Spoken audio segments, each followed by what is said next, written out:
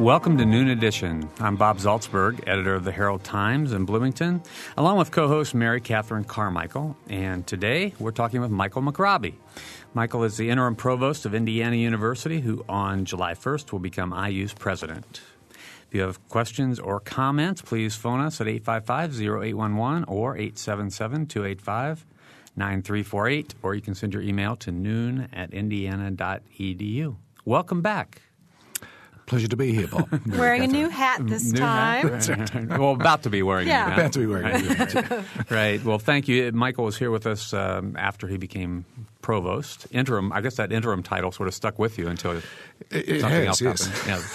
And now just about, I think it's 50 days before you become president. I'm not quite counting it down by the day, but it's something like that. Actually, I think about it 6 to 7 weeks. I'm not naming names, but it was somebody else who was counting it down that mentioned the 50 days to me today. So I want to ask first, in a general sense, what are you doing now, and what will you be doing for the next 50 days to prepare yourself for the next task, the next job? Well, my appointment was announced now, what was it, about 9 weeks ago. And for most of that period, I've been out on the road. I've done what I've been referring to as a sort of listening and learning tour of the state. Of course, I know all of our institutions around the state fairly well, and some of the places where we have other facilities, I know them all fairly well. But I thought it was important to visit all those places in my role as the president-elect, to meet with faculty, with staff, with students, with business and community leaders and others in all of those cities and at all of our campuses, to give them some sense of what were going to be the major priorities for me, but in particular to hear from them. What were the things that we were doing well? What were the things we could improve in? What were the areas that they thought should be the priorities from me, given that my time is obviously going to be spread between all of our various campuses and so on. And, of course, most of my time will be on the two major campuses.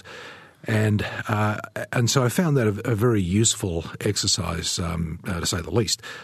Probably over that period, I think I gave, I lost count, but something like 60 or 70 speeches. I met with and shook thousands and thousands of hands, met with a number of very prominent community leaders and a lot of students and so on as well. Did numerous press conferences, met with your colleagues in the media all around the state as well. I think that's been very helpful to both let people get to know me a little bit better, and then to hear from people as to what was on their mind. So a lot of my time has been put into that. Then I think the second thing is, obviously at the moment I'm the provost for this campus, with a series of other responsibilities university-wide. And so what I'm now doing is disengaging myself from those various responsibilities. One of the things I have to do, for example, is replace myself. I'm in the process of appointing a new provost. I have a search underway that Professor Fred Kate is chairing for me to identify a provost. I'm hoping to have someone in place by the 1st of July or very soon thereafter. And I have one more dean. All the deans that I had to replace when I took over the provost position, I think, as you know, 5 of those are now in place. And we're in the final stages of the search for a dean of university libraries. And I hope to get that, at least an appointment made while I'm still provost, if that person may not be here quite by then. And a whole series of other issues. I've been looking at the structure of both the senior executive of the university. I think there'll be making a few changes there, though I really haven't made any final decisions. Plus just issues like the structure of my office, the key people who will be supporting me in that role. And then I guess the other thing I've done is I've been in getting briefings about parts of the university that really haven't been areas that I've been directly involved in, even though I've had what is it now, 3 major jobs in the university. And I've been meeting with President Herbert pretty much weekly, sometimes more than weekly, to have briefings and discussions with him on a series of other major parts of the university. That's probably about, 2/3 complete or something like that. So that's pretty much what what I've been doing, and then in between all that, try to do all my normal duties. Mm-hmm. This hour is going to go very fast. I think so too. Yeah, we have a lot to talk about. I want to follow up first, if you don't mind. No, go ahead. About what you've been hearing when you've gone around the state, and you don't have to give me the full range of what you've been hearing, but have there been any surprises when you've gone to various parts of the state about the perception of IU or what people think we do well here or not so well here? Well, I really have been impressed, and it's something again that I was aware of, but it really emphasised for me the extraordinary affection in which pretty much all the citizens of the state seem to hold IU in. I mean, it really is quite remarkable. This to all the citizens of the state really seems to be the flagship institution in the state. It has the name, and it is Indiana University, and that point just gets emphasised over and over again. It's astounding how many alums are out there. Mm-hmm. It would be probably this is purely impressionistic, but it would seem that certainly more than every second person, 3 out of every 4 or more seem to be IU alums, multiple alums. Their children were alums or at IU, and so on. It's the way in which this university pervades the state is really quite remarkable, and hence just how important it is in the state. I mean, that was driven home over and over and over again to me as well. I think also there was a perception that our message was maybe hadn't been for a while anyway, maybe not as clear as people thought it should be. But I think there was a lot of praise for what we have done in the life sciences in terms of the clarity with which we've focused our message in that area over the last year and a half or so as well. And that came through, again, even talking to members of the legislature about that came through pretty well as well. I think a third point would probably be we talk about the importance of economic development. There is probably more going on out there than people appreciate that the university is engaged in, and certainly, as you know, that's one. We may talk about that later. That's going to be one of my priorities. Is continuing to ramp up our activities in that area. But it is surprising how much is going on out there that really maybe is not as well known as it should be. When you talk about economic development, I assume you're referring to incubating businesses that are offshoots from university projects. Right, either based on research or based on services that are provided by members of the university faculty and others. Mm-hmm. Right. All right. Our phone number is 855-0811, 877-285-9348, and the email address is noon@indiana.edu. Michael McRobbie is our guest today. He will become president of IU on July 1st.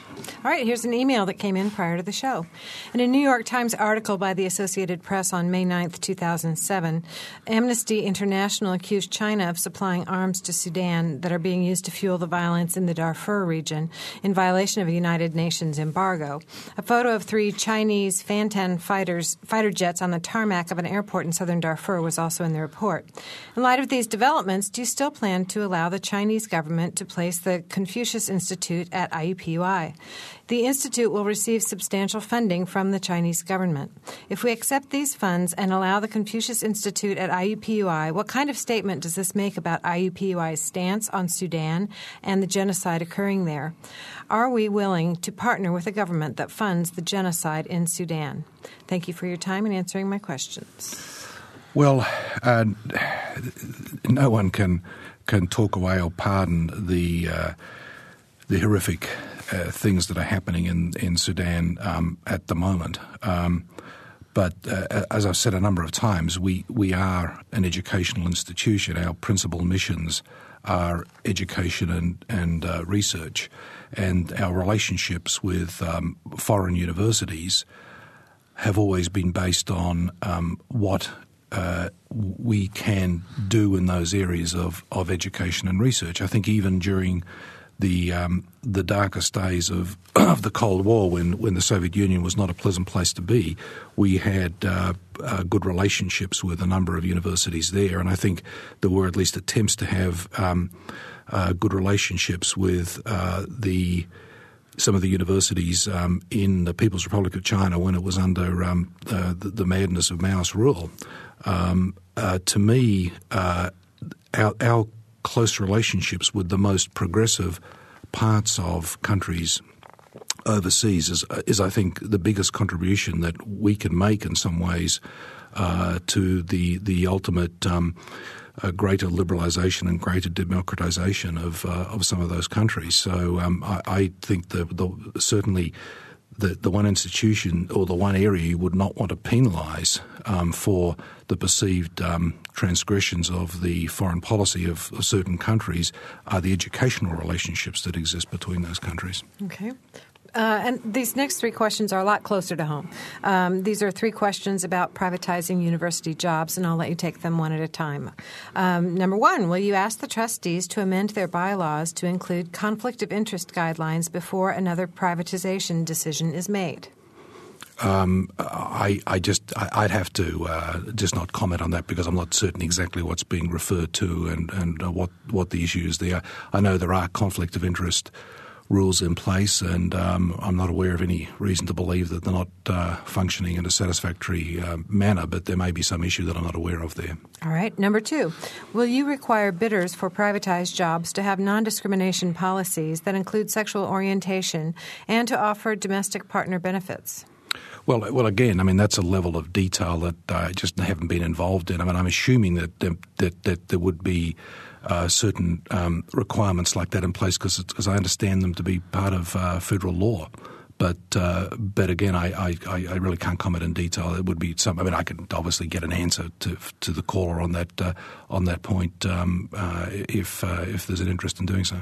Okay. And the third question is: will you ask appropriate units of IU to research the liability and the public safety issues involved when the university lacks oversight over the background checks and rechecks conducted by private employers on campus? Well, again, it's a level of detail. I suggest you probably need Terry Claypax here to answer some of those questions. But I mean, I can refer those to Terry in his office for a response. It's just a level of detail I'm just not haven't been involved in. Mm-hmm. Okay, thanks for that. There are several things that you've pointed to, as you've when you were provost. Actually, I was at a presentation you gave to the Bloomington Rotary Club, and you laid out a vision for Indiana University that I assume hasn't changed in the last couple of months. And the first question was about the relationship with China, but you talked a great deal. One of the key points you made was about greater internationalization of the university and how you want IU to be competing for the very best students, the very best faculty. That was one point, but there were several other things. I'm going to take a couple of the other ones. One is you talked about increasing diversity. Could you expand on the need to increase diversity on campus and what you hope to do in that area?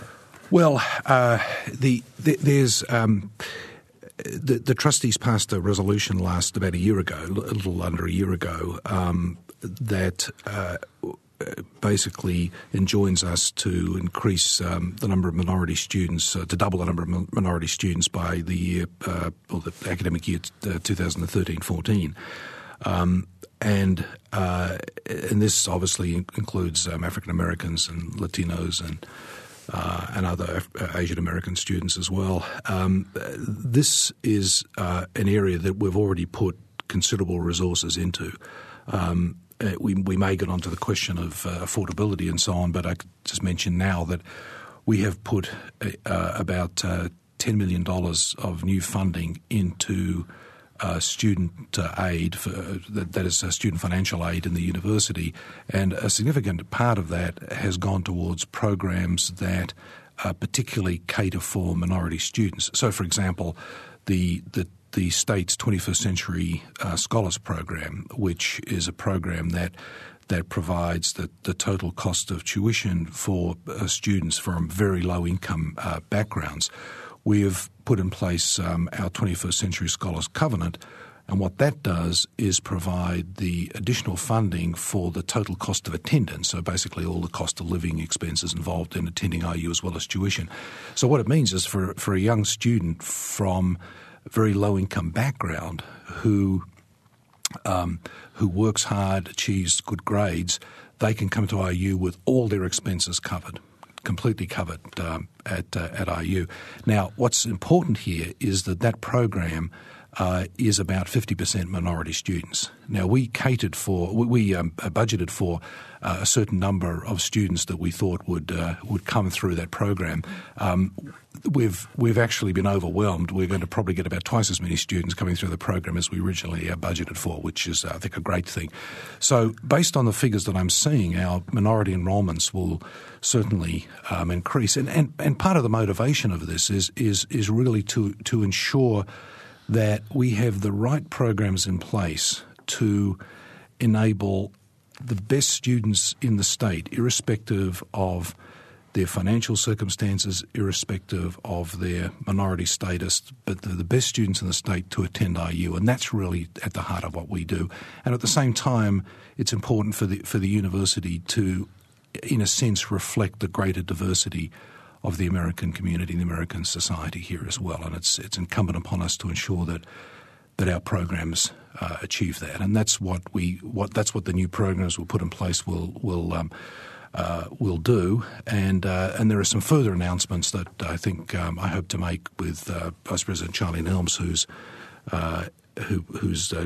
has a major responsibility in this area in the next couple of months as to some further things we're doing to help achieve that goal. Okay. We have our first phone call of the day. Let's go to John on the phone. John? Hello, President-elect McRobbie. It's nice to speak with you, and best of luck to you as you start your new role with the university. Thank you very much. As an alumnus of the Kelley School of Business in Bloomington, I'm interested to know there's kind of a duality of this position. Kind of if we look at the English monarchy versus the Queen versus the Prime Minister, kind of the head of state versus the head of government role. If you had to place a priority, do you view your role as more of a head of state in kind of the external affairs component in the friend and fundraising role, or do you view it as more of a kind of a head of government in dealing with the internal affairs and the academic mission of the school? And I'll take my answer offline. And again, best of luck. That's a wonderful question. It is a wonderful question. I could try to respond to that at length. Actually, let me try and answer it this way. Firstly, let me say that for somebody who grew up under a parliamentary system and has lived here for over 10 years and is very intimately familiar with the political system in this country, I've seen both systems, and I can see the sort of strengths and weaknesses of both systems. But I think the presidency in a university, in fact, is a little different to both and has maybe certain features of both. But I think the key thing about the presidency is that it has a significant external component to it that is representing the university's interests with the state, with the legislature, with alums, with the government, with the governor and his office, with our federal delegation, with the federal funding agencies, and with the great all the principal donors who support the university as well.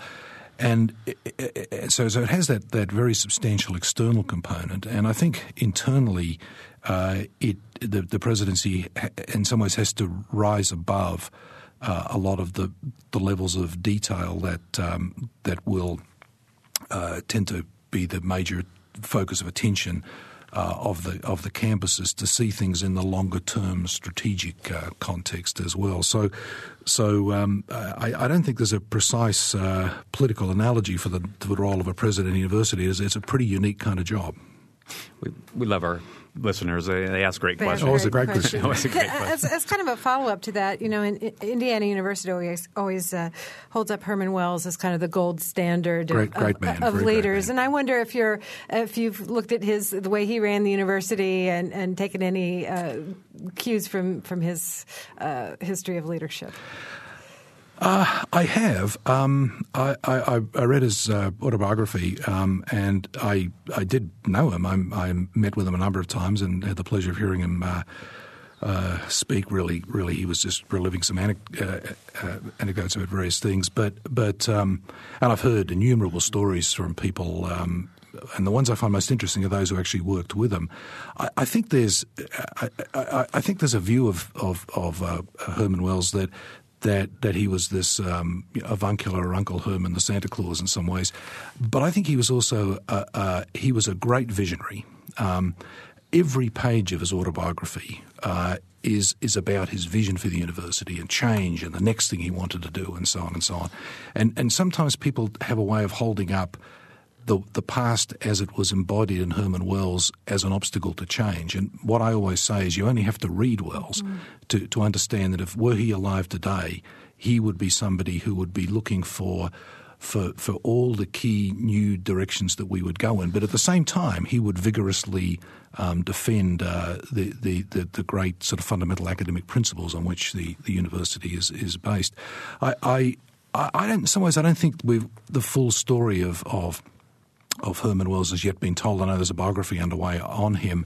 That is, how did he really get things done, and what was the way in which he made things happen? And I'm looking forward with great interest to hear more about that. But one of the things I really admired about him was that he understood that at the end of the day, the critical thing for the university was a great faculty. And that the thing that he most had to focus on and concentrate on was the attraction, the recruitment, that is, and the retention of a great faculty, and do everything he could to attract the best minds to Indiana University, to keep them here, to nourish them, to ensure they flourished, and so on. And that is, everything else follows from that.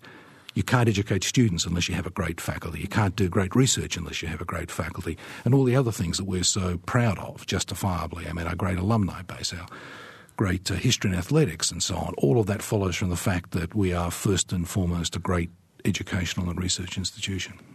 I have two things I want to ask in terms of follow-up to John's great question and Mary Catherine's great question. One is about, you talked about the external responsibilities that you're going to have, which means that you have to have key people in place. You just talked about hiring 5 people. You just talked about how you need a great faculty.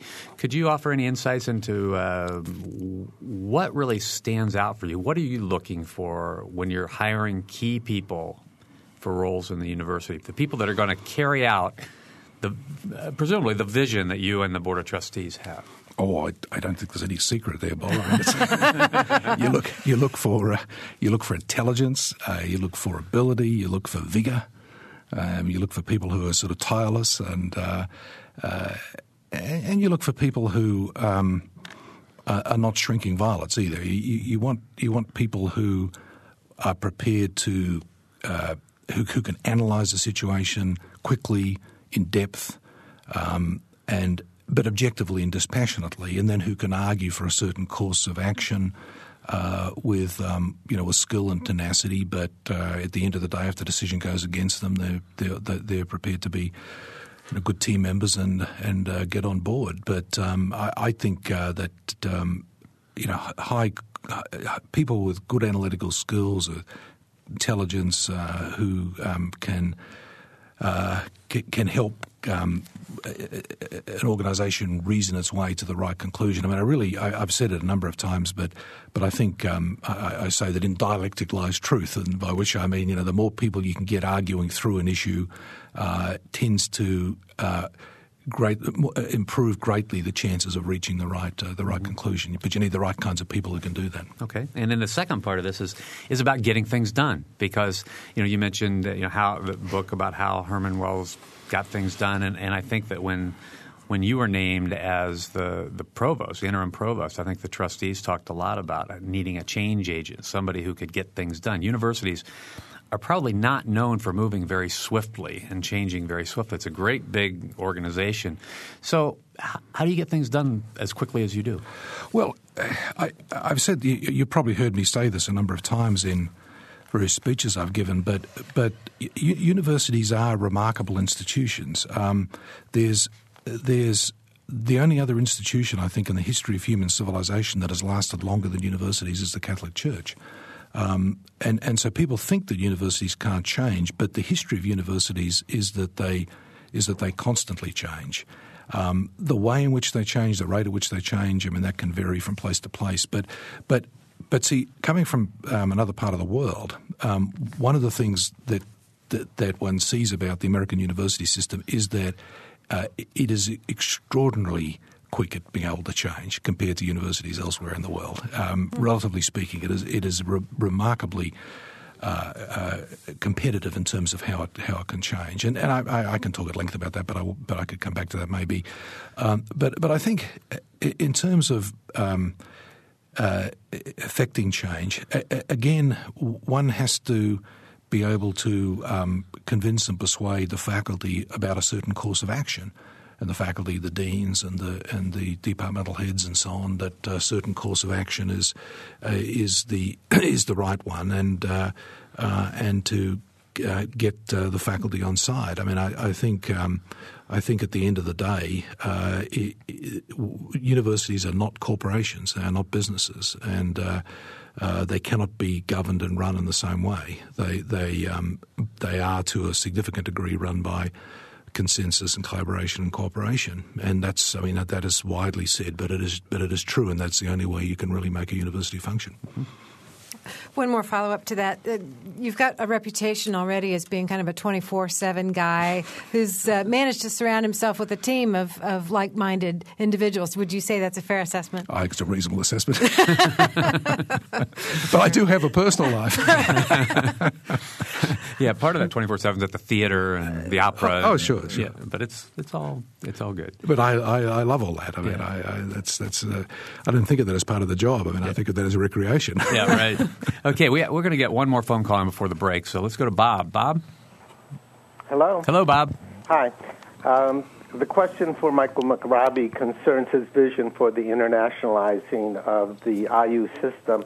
If you could discuss at some length what that means. It means two things in brief. The first is that I think it's important that more and more every one of our students, as part of an IU education, be exposed to some global component of their education. So for example, this could be a period of study abroad, a semester abroad. It could be more than a semester. It could be intensive grounding in one or more languages. It could be education in the culture of some other country or civilization at length, or it could be some combination of all three. Now, this is actually going to be part of the general education curriculum that was recently approved by the Bloomington Faculty Council for the Bloomington campus, and there are similar programs on all the other IU campuses as well. So this will become more and more a part of the education of an IU student. And why I think that's so important is there's hardly any profession or any business in this country that is not in some way affected by the flattening of the world, by the increasing globalization of the world. And I think it's vitally important for the very bright young students from Indiana and elsewhere that we educate here, that they be given some exposure to what globalization actually means, and to give them some fluency and confidence in dealing with issues to do with foreign countries and foreign cultures and so on as well. So that's the first thing it means. And the second thing it means almost follows from that. We need to have more relationships in place with some of the major, I think, countries that are growing rapidly economically, and others as well, in order to provide the opportunities for more and more of our students to spend periods of time studying abroad. I've said before that we get more than 2/3 of our students come from just 5 countries: China, including Hong Kong, Japan, Korea, Taiwan, and India. But we don't send that many students to those countries. I think then there's great potential, I think, for us to increase the number of students we send to those countries. It's harder and harder for us to have special relationships with the European universities. They're so saturated with all the other universities who have relationships with them. Growing those is going to be hard, but there are greater opportunities in the parts of the world that are expanding rapidly. So I think internationalization reflects that, and it also reflects the fact that we'll see probably a more international student body. I mean, diversity also, I think, includes greater internationalization of our student body, and we may see a more, a more international faculty as well. It is the case that I think I've heard the figure of 20% of all faculty in this country come from overseas, and so that phenomena, I think, will probably only but increase rather than decrease. All right, Bob, thanks a lot for the call. We've hit break time. The phone numbers again, 855-0811, 877-285-9348. Email address is noon@indiana.edu. We're talking with Michael McRobbie today. Michael will take over as IU's president on July 1st. You're listening to Noon Edition. We'll be right back.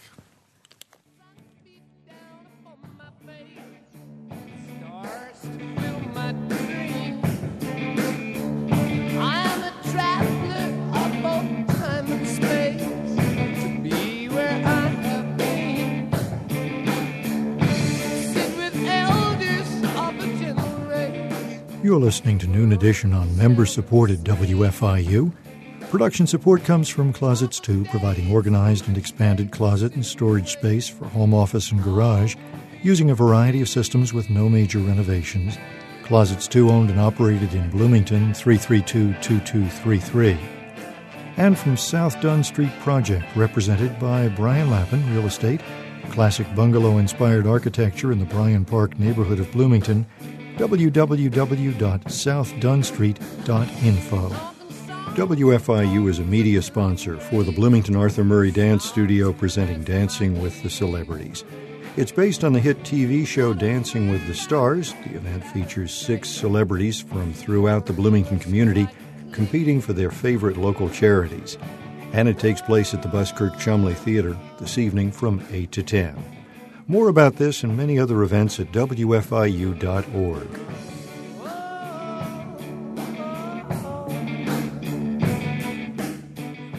Welcome back to Noon Edition. I wasn't sure that was public radio there for a minute. I like the choice of music. Yeah. I know. We've got some new producers in here.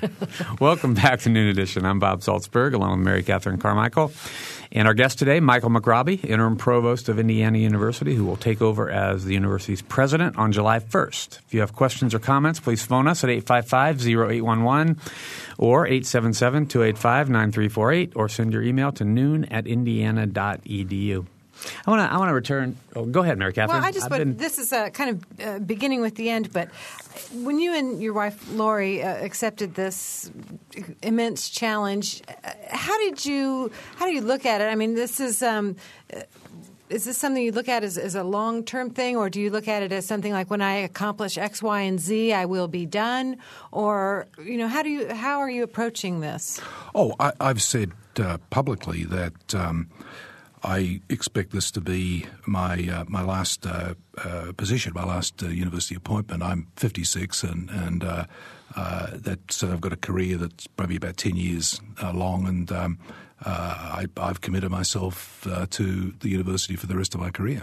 All right, that's the answer I was looking for. Thank you. All right, we have our first phone call. John, go ahead. Yes, Mr. McRobbie, congratulations, first of all, and welcome to Bloomington. I guess you've been in Bloomington. Welcome I've lived here for 10 years. Thank you. And I have really 2 questions. I'll express them and then get off the line so I can listen to your responses. They have in part to do with hiring practices and employment practices and also with community relationships. The first has to do with the current trend towards outsourcing that has been being pushed around the university a great deal. I'm kind of curious if you're going to want to continue in that direction, or you just mentioned that a university is not a corporation, and I wonder what kind of reflections you might have on this practice of outsourcing and privatization of university employees that's been done. And then the other thing that recently the community has experienced the university being rather remote in regard to its concern about historic buildings. A number of buildings have been either destroyed or slated for destruction. One of them almost in the stealth of night, a rather beautiful arts and crafts house on, I believe it was Atwater or 3rd Street, one of the two there, that was just, almost overnight demolished without any regard for the impact on the community or historic concerns. So I'll just leave you with those two questions, and I'll listen for your answer. So I'll deal with both of those. As far as outsourcing is concerned, I think the critical principle here is that the academic parts of the university can't be run like a business, but the business parts of the university should, by and large, be run as businesses. So that's a general principle I'd adhere to. So what does that mean in more detail?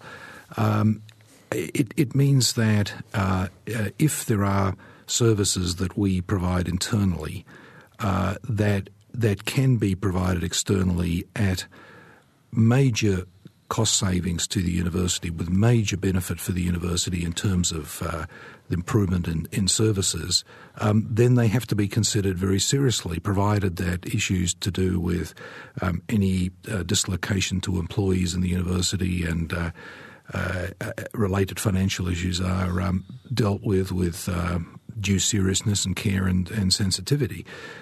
So I think that we simply cannot hide from the fact that in the outsourcing of services can sometimes lie really major opportunities for the university to identify new resources that can go towards the core mission of the university, which is education and research. The second point about historic buildings, there are procedures for determining what is and what isn't a historic building. I have a lot of fondness for great historical buildings and ensuring that they're appropriately preserved. And one of the great things about the Bloomington campus and many of the surrounding areas is the historic charm and beauty of it. But there's not a black and white distinction between what is and what isn't historic, what is and what isn't worth preserving. There's never going to be clear-cut decisions that are unanimously agreed on by everybody as to which buildings should or shouldn't be put down as the university expands, and the university simply has to expand. The size of the research enterprise in this university continues to grow. In fact, one of the problems we have is that we are severely lacking in the space we need to really reach our full potential as a research university. So I think one's going to see continued growth in the university. Certainly during the period I'm presidency, because it's going to become one of my priorities, and in the same way that it was a priority for Wells, and I think it's been a priority for pretty much every president this university's ever had. But that doesn't release us from the duty of care and responsibility in making these decisions and ensure that we have maximum input from all the affected constituencies and those who have got opinions in the matter. All right. Thanks a lot for the answers to those questions, and thanks a lot for the call. And I want to go back to one of the 7 areas of change that you mentioned the last time I heard you speak publicly, and that's the area of transformation in research and scholarship. And you mentioned the idea that the future will focus more on interdisciplinary and collaborative intellectual directions. Could you expand on that a little bit? Oh, I think what you're seeing is that more and more innovation is taking place in the sort of interstices of the disciplines.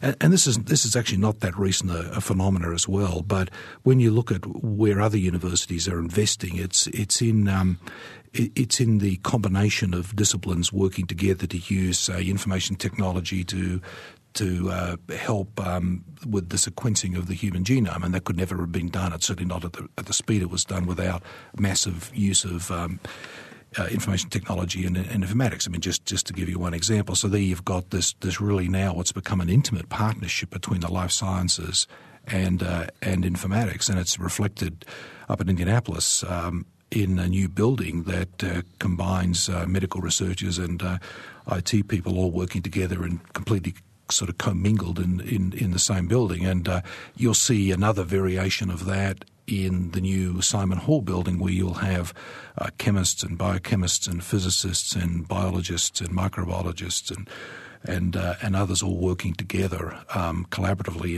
in sort of interdisciplinary projects. And and it's reflected in what other great universities in the country are doing, and it's reflected in terms of what the funding agencies are funding, because to them a lot of the major new discoveries are really happening in those interstices between the disciplines, and as opposed to necessarily in the disciplines themselves, which are now far more established. I mean, the innovation and excitement and discoveries are coming when you have these fields starting to work together. Mm-hmm. Okay. Want to go to the email? Let's go to the email first, and we have a phone call. Okay, well, here it goes. It asks, what's your favorite restaurant in Bloomington? Be careful with this one. There are many fine restaurants in Bloomington. He says diplomatically. I'll tell you three that and no disrespect to all the other magnificent restaurants, but three that are particular favourites of my wife and I and our children. One is Talent, and the second is Samira, and the third is the Mikado. All right, and then the writer also has a follow-up. Is this from one of the owners of one of those restaurants? I don't know from whom this came, but the follow-up, and every hostess in Bloomington is probably going to listen to this answer. What is your favorite sweet treat? Well, I'm actually not a sweet person, in the sense that I'm not. I don't have a sweet tooth at all. I rarely eat desserts. I know I'm reasonably unusual in that regard. Better serve fruit. Right. Okay. All right. All right. Let's go to the phones now. And Roger. Yes. Thank you, Dr. McRobbie, for your initiatives and for listening. Pleasure. It's encouraging that the 21st Century Scholars Program, I think you were saying, was serving a lot of low-income and minority students, and I hope it's as massive as it sounds, because that's something that the affordability issue has been very important in recent years. Right. And in internationalization, similarly, not only visa and passport controls post 9/11, but the wealth requirement, as some of us would describe it, is of great concern. What can you do that's similar to the 21st Century Scholars Program that will open participation to people who may not have the same kind of wealth as those who currently attend?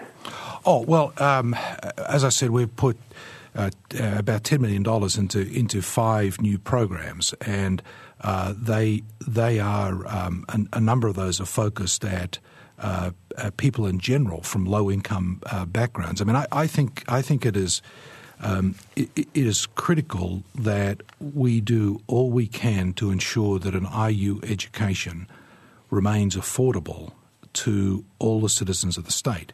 So that obviously means that people with good salaries, pay for most of their expenses. But for people with low incomes, their children, if their children are bright and of ability and can meet the appropriate standards to get into IU, then it is a duty on us to ensure that we have the financial aid programs in place to significantly assist them with their attendance at IU. And an IU education, we've got figures that actually show that the average cost of an IU education has in fact fallen if you take into account all of the financial aid that we've put into assisting with the cost of an IU education over the last 3 or 4 years. But we want to continue to do this. This is a really critical thing for us. I mean, we have to serve we are about sort of impartially serving the best and brightest students in the state. Well, specifically, isn't there a requirement that a student from overseas has to have a fund of $25,000 or so in reserve? I didn't realize you were talking about overseas students. I confess yes. I don't know exactly what that requirement is for overseas students. I mean, I could get you an answer to that and take that offline, but that may be a government imposed requirement. Yes. I just don't know. Yes, and I'm hoping that IU will find some way to find those resources, a fund that will be a revolving fund for such resources, if it is a federal requirement. If you'd like to give your name and some contact details, I'll see what I can get for you on that one. Thanks. Okay, thanks a lot for the call, Roger. 855-0811, 877-285-9348, and noon@indiana.edu. I want to go back a little bit to the life sciences because, again, in the last presentation I saw you give, you talked about how it's hard to compete with Stanford and Cal Berkeley and high technology because of Silicon Valley, but that there's no reason why Bloomington, Indianapolis, Purdue can't compete on a very high level in terms of life sciences. How successful do you think we can be? What can we be? One of the top 25, one of the top 50? Oh, I think being one of the top 25 is definitely within our grasp. I'm not quite certain if we'd be in that now. We may actually well be, depending on how you define it in the life sciences. There are, from memory, something like. Forgive me if I get this figure wrong, but there are many hundreds of thousands of jobs in the life sciences in Indiana already. When you look at the biotech companies up at Warsaw, when you look at Eli Lilly and the other big pharmaceutical companies in Indianapolis, when you look at Cook, all the various Cook companies here in Bloomington and elsewhere in the state, the number of people the life sciences type companies employ in the state is really quite huge. I think what we've tried to do is to make a case for sort of unleashing the full power of what we can really achieve. It's not as if one has to invest from the ground up. It's not like a greenfield site. We have much, though maybe not quite all of, the infrastructure. We have the core of the faculty and so on. So it's here is something to be built on. I noticed just this week the governor of Massachusetts announced a program to put $1 billion into life sciences research based on the universities and other institutions in Massachusetts. And I think Texas did this last year. California, of course, has got a series of big programs going on. Michigan did it some years ago.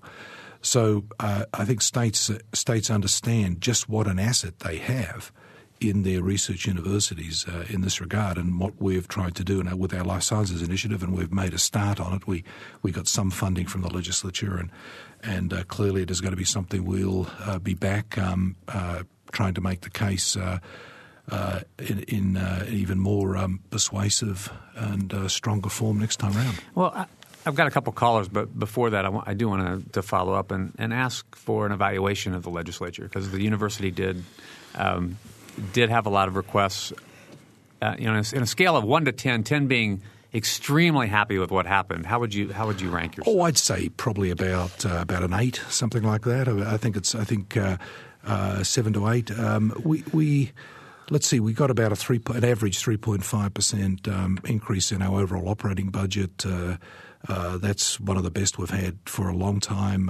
We got all of our R&R funding, the funding we use for repairs and rehabilitation. We had all of that funded up to about $50 million. We've had 3 buildings funded, or at least partly funded. One here, one in Indianapolis, one at South Bend. And we got $50 million for the life sciences, which will be used for projects between the campuses. I think we did really quite well, and we're most grateful to the legislature and to the political leadership for all they did to support us. It is certainly one of the best budgets we have had for a long time. I have to go right back to when I think I first arrived here to see a budget as good as what we've seen this year. Clearly in the life sciences and some of the other areas, the job is not done, and we will be back, trying to make that case even more persuasively next time. Okay, we have about 3 minutes to go, so let's go to Judy first. Judy? Hello. Very much congratulations. And unfortunately, I think you covered very much of what I was going to ask. Oh, I'm sorry. I personally knew Dr. Wells and knew how brilliant and forward-thinking he was. And I believe that we now have a new president that's looking the same way. The thing I'm very interested in hearing is the funding. Herman B. Wells had the golden touch, we might say. And I'm wondering how you're reaching out. Do you have many corporations interested in funding for the life sciences? What's going on in that particular area? Well, thank you very much for those kind comments. When you look at where our funding comes from, it comes from four sources. It comes from the state government, it comes from the federal government, through agencies like the National Science Foundation and the National Institutes of Health. It comes through tuition, and it comes through private philanthropy. And I see the job of the president as ensuring that we maximise our ability to find funding from all four of those sources, and that also means we have to sort of balance our efforts too. We can't sort of disproportionately pursue one at the expense of the others. But as I've said many times in the 10 years I've been here, but certainly a lot more in the last 2 months, one of the great glories of higher education in the United States is private philanthropy. There is nowhere else in the world where alumni have the level of affection and esteem and love for their institutions that they do in the United States. It really is remarkable. Most other countries, probably all other countries in the world, admire it and wish to emulate it, but it only exists here, and that's a vital, important part of our future plans, is that private support. All right. Thanks a lot for the call, Judy. And we have one last caller I think we can get to. Pam is next. Pam? Hello. Thank you for taking my call. Dr. McRobbie, welcome to the community. I was so happy to hear it's a job for life. That's great. Thank you. Love to hear what you said about philanthropy, and I agree with Judy completely about Dr. Wells. My question is this. So appreciate your wife's service on the Middle Way House board, and I wonder if you, as president of IU, have any plans to encourage or to increase community participation by IU folks. I used to work with the campus, and I found a very insular view about the community versus the campus, and I wonder if you have any thoughts about things you could do to make that even more productive and better for all of us. Thanks, Pam. We have about 1 minute.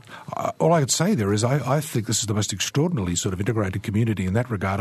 I have a lot to do with my children's swimming events. Both my children, or two of my children, are on the swim team at South, and half the parents of the other swimmers are all members of the faculty at IU. So I think the level of connection between the university and the community is a very strong one here. There are probably some areas where it could be stronger, but I've lived here for 10 years and I find it almost seamless in some ways, the relationship between the two. Participation in community charities and organizations. There's a great amount of need out there, and you have a lot of talented, incredible folks, and we hope they come over and roll up their sleeves and say, we can make our community really even better. Well, I think my wife's been trying to do that by example. We appreciate her a lot. Right. Thank you. Thanks a lot for the call, Pam. Michael, thanks for being here with us today. Pleasure, Bob. Mary Catherine. We're about out of time.